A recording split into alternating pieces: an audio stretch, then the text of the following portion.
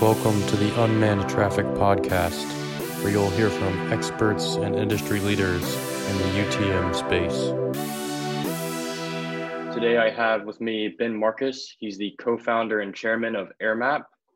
Welcome to the podcast, Ben. Thank you for having me, Ian. So Ben, just to get started, what's your background? What brought you to AirMap and what brought you to the whole UTM space?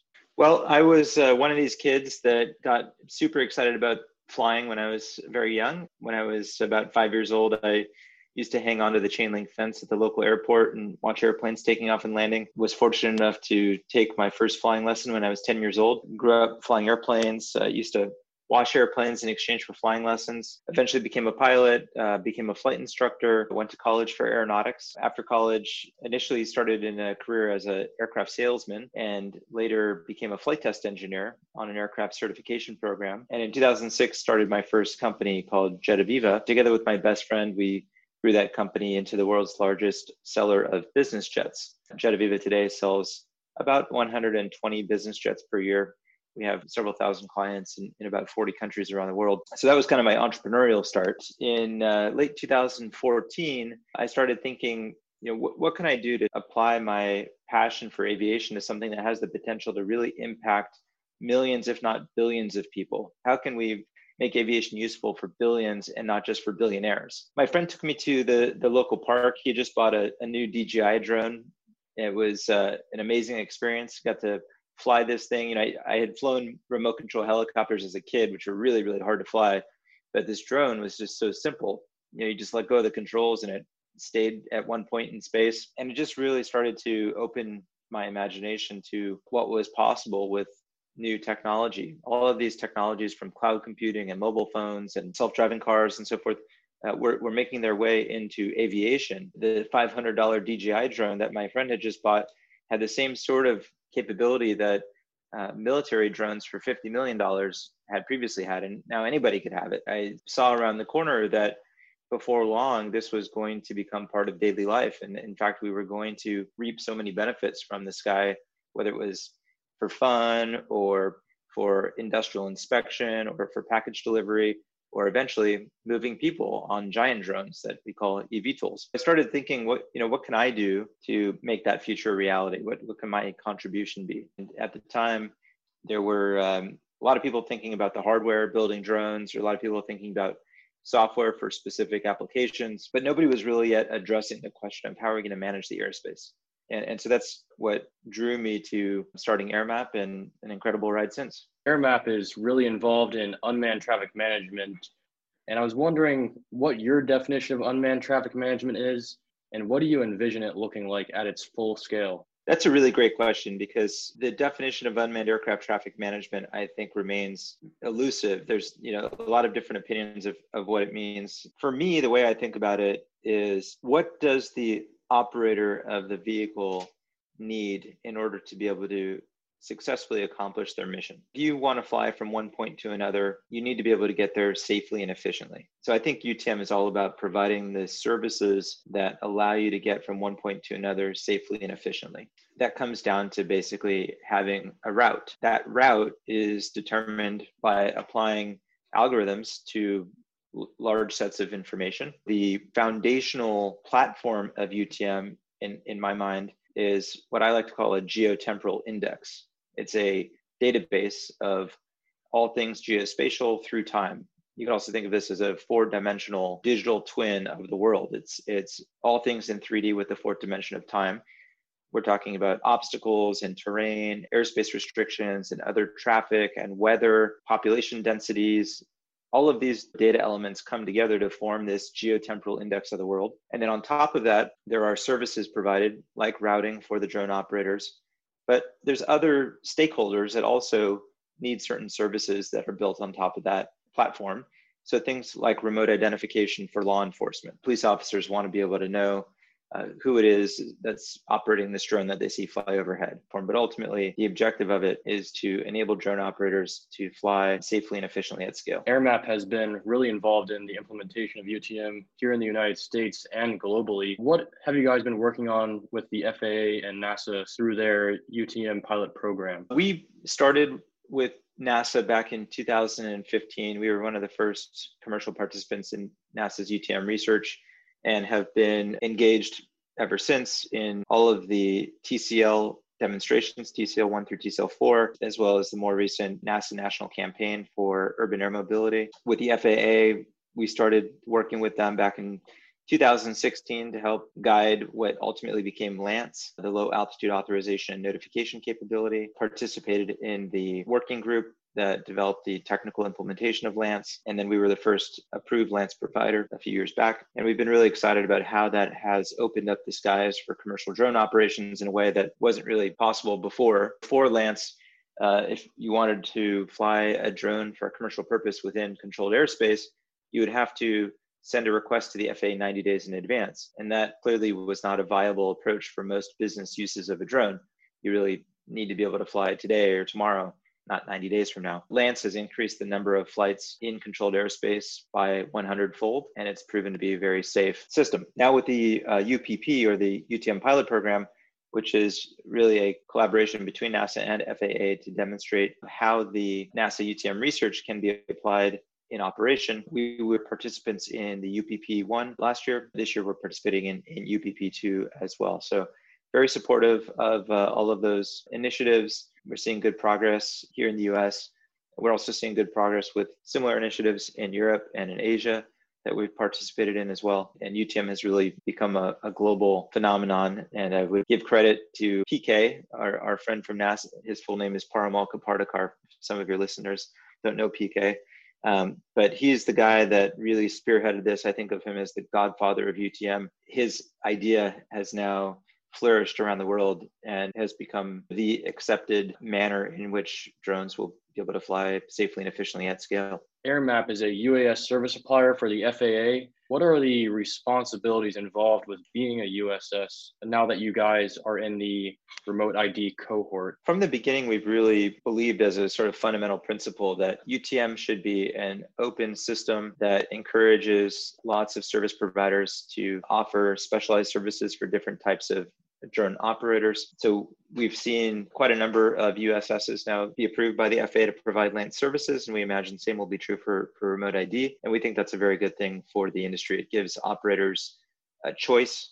It creates a competitive dynamic that requires USSs to continually innovate and become better and provide better value proposition to their users. Responsibilities of a USS today with LANCE are to evaluate flight plans against the known rules, which are provided by the FAA, to either authorize or decline those flights based on those rules, and then to pass data to the FAA that is required for them to essentially log where these flights are happening. And then the FAA takes that data and makes it available to air traffic controllers on an as-needed basis so that air traffic controllers have situational awareness of where drones are flying in the controlled airspace around their airports. Remote ID, at least as currently contemplated by the Notice of Proposed Rulemaking and the standards work that has been done in ASTM, as well as the inter-USS protocol that has been open sourced on GitHub and is now managed by the Linux Foundation. Within that context, the way that remote ID is anticipated to work is similar. It's also going to be an open system with multiple USSs providing remote ID services. AirMap is one of the members of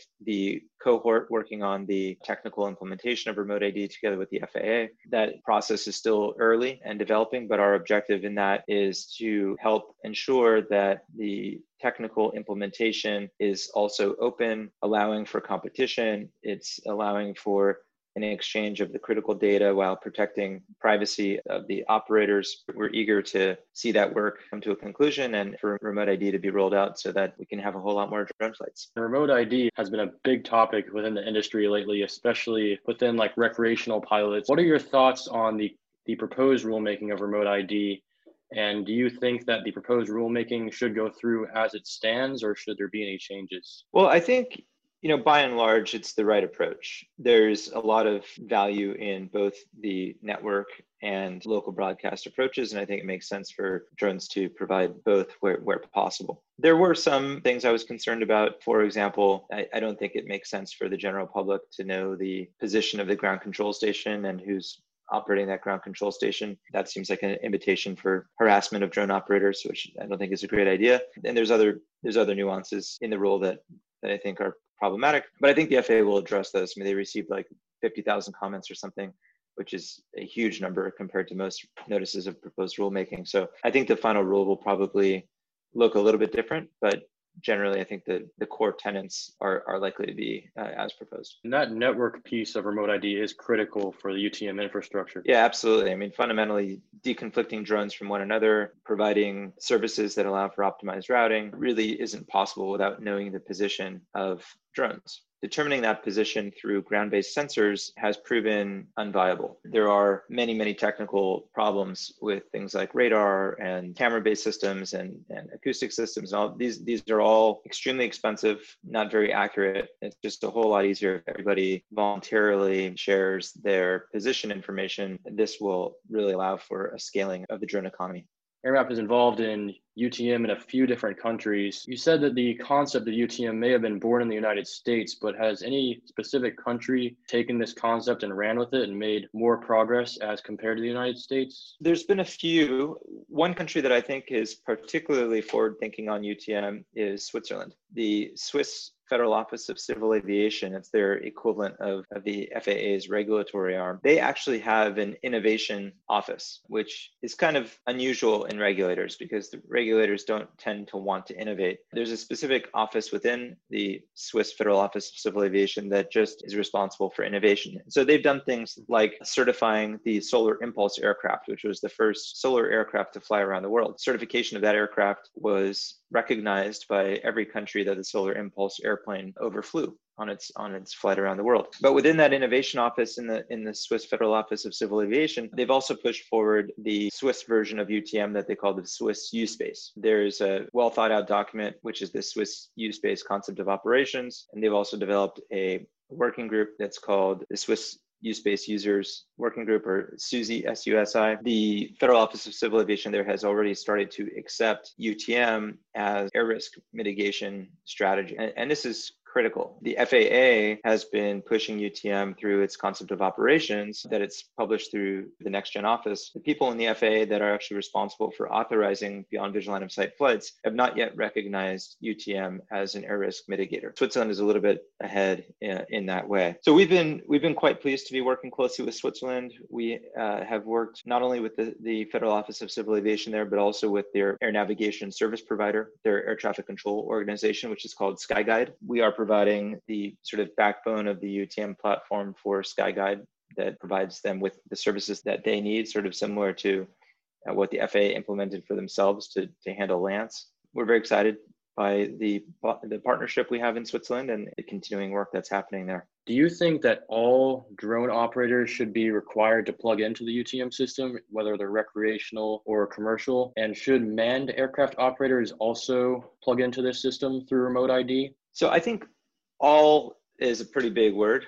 It's hard to really get everybody, into a system. I'm a pilot. I love flying airplanes. I want to be able to continue to manipulate the flight controls of an airplane, without having some mandate on me that the airplane has to be flown autonomously. But I expect that the airspace where I can do that will shrink over time. If I go out and I fly aerobatics, fly upside down and that kind of thing, I can only do that in approved aerobatic boxes where other aircraft pilots know that there's aerobatic activity happening there. That's probably the right sort of approach for remote ID as well. I do anticipate that over time, certain airspace will be designated as airspace that requires participation in the UTM system. And that means that even manned aircraft will have to participate in the system if they want to fly in that airspace. This is really the only way to get any scaling of flight operations. If you think about the way that deconfliction is managed today with traditional aircraft, it really relies on the see and avoid principle, which means that a pilot is responsible for seeing and avoiding other aircraft in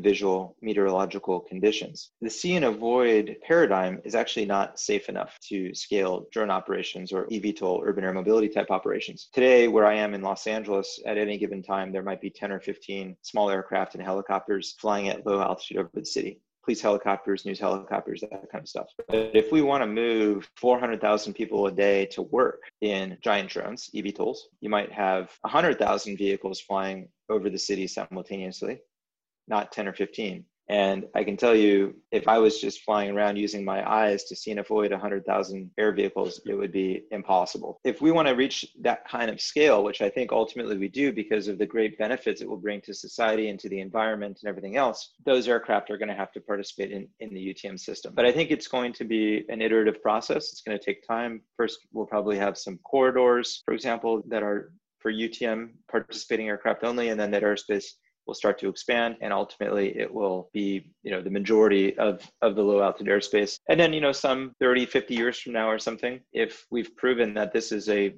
safe way of managing low altitude air traffic, the upper altitude air traffic would start to be managed in a similar way. But I think that will take some time to prove that this is a safe enough system to also work for 747s that are carrying 400 people. I agree. I think that a autonomous system will work at the best in the end, whether it's autonomous cars, autonomous aircraft, or autonomous drones. Any accident that happens, the system can learn from it and make sure that doesn't happen again in all instances across the whole globe. How many years out do you think we are from seeing a full-scale UTM system like this in low altitude airspace?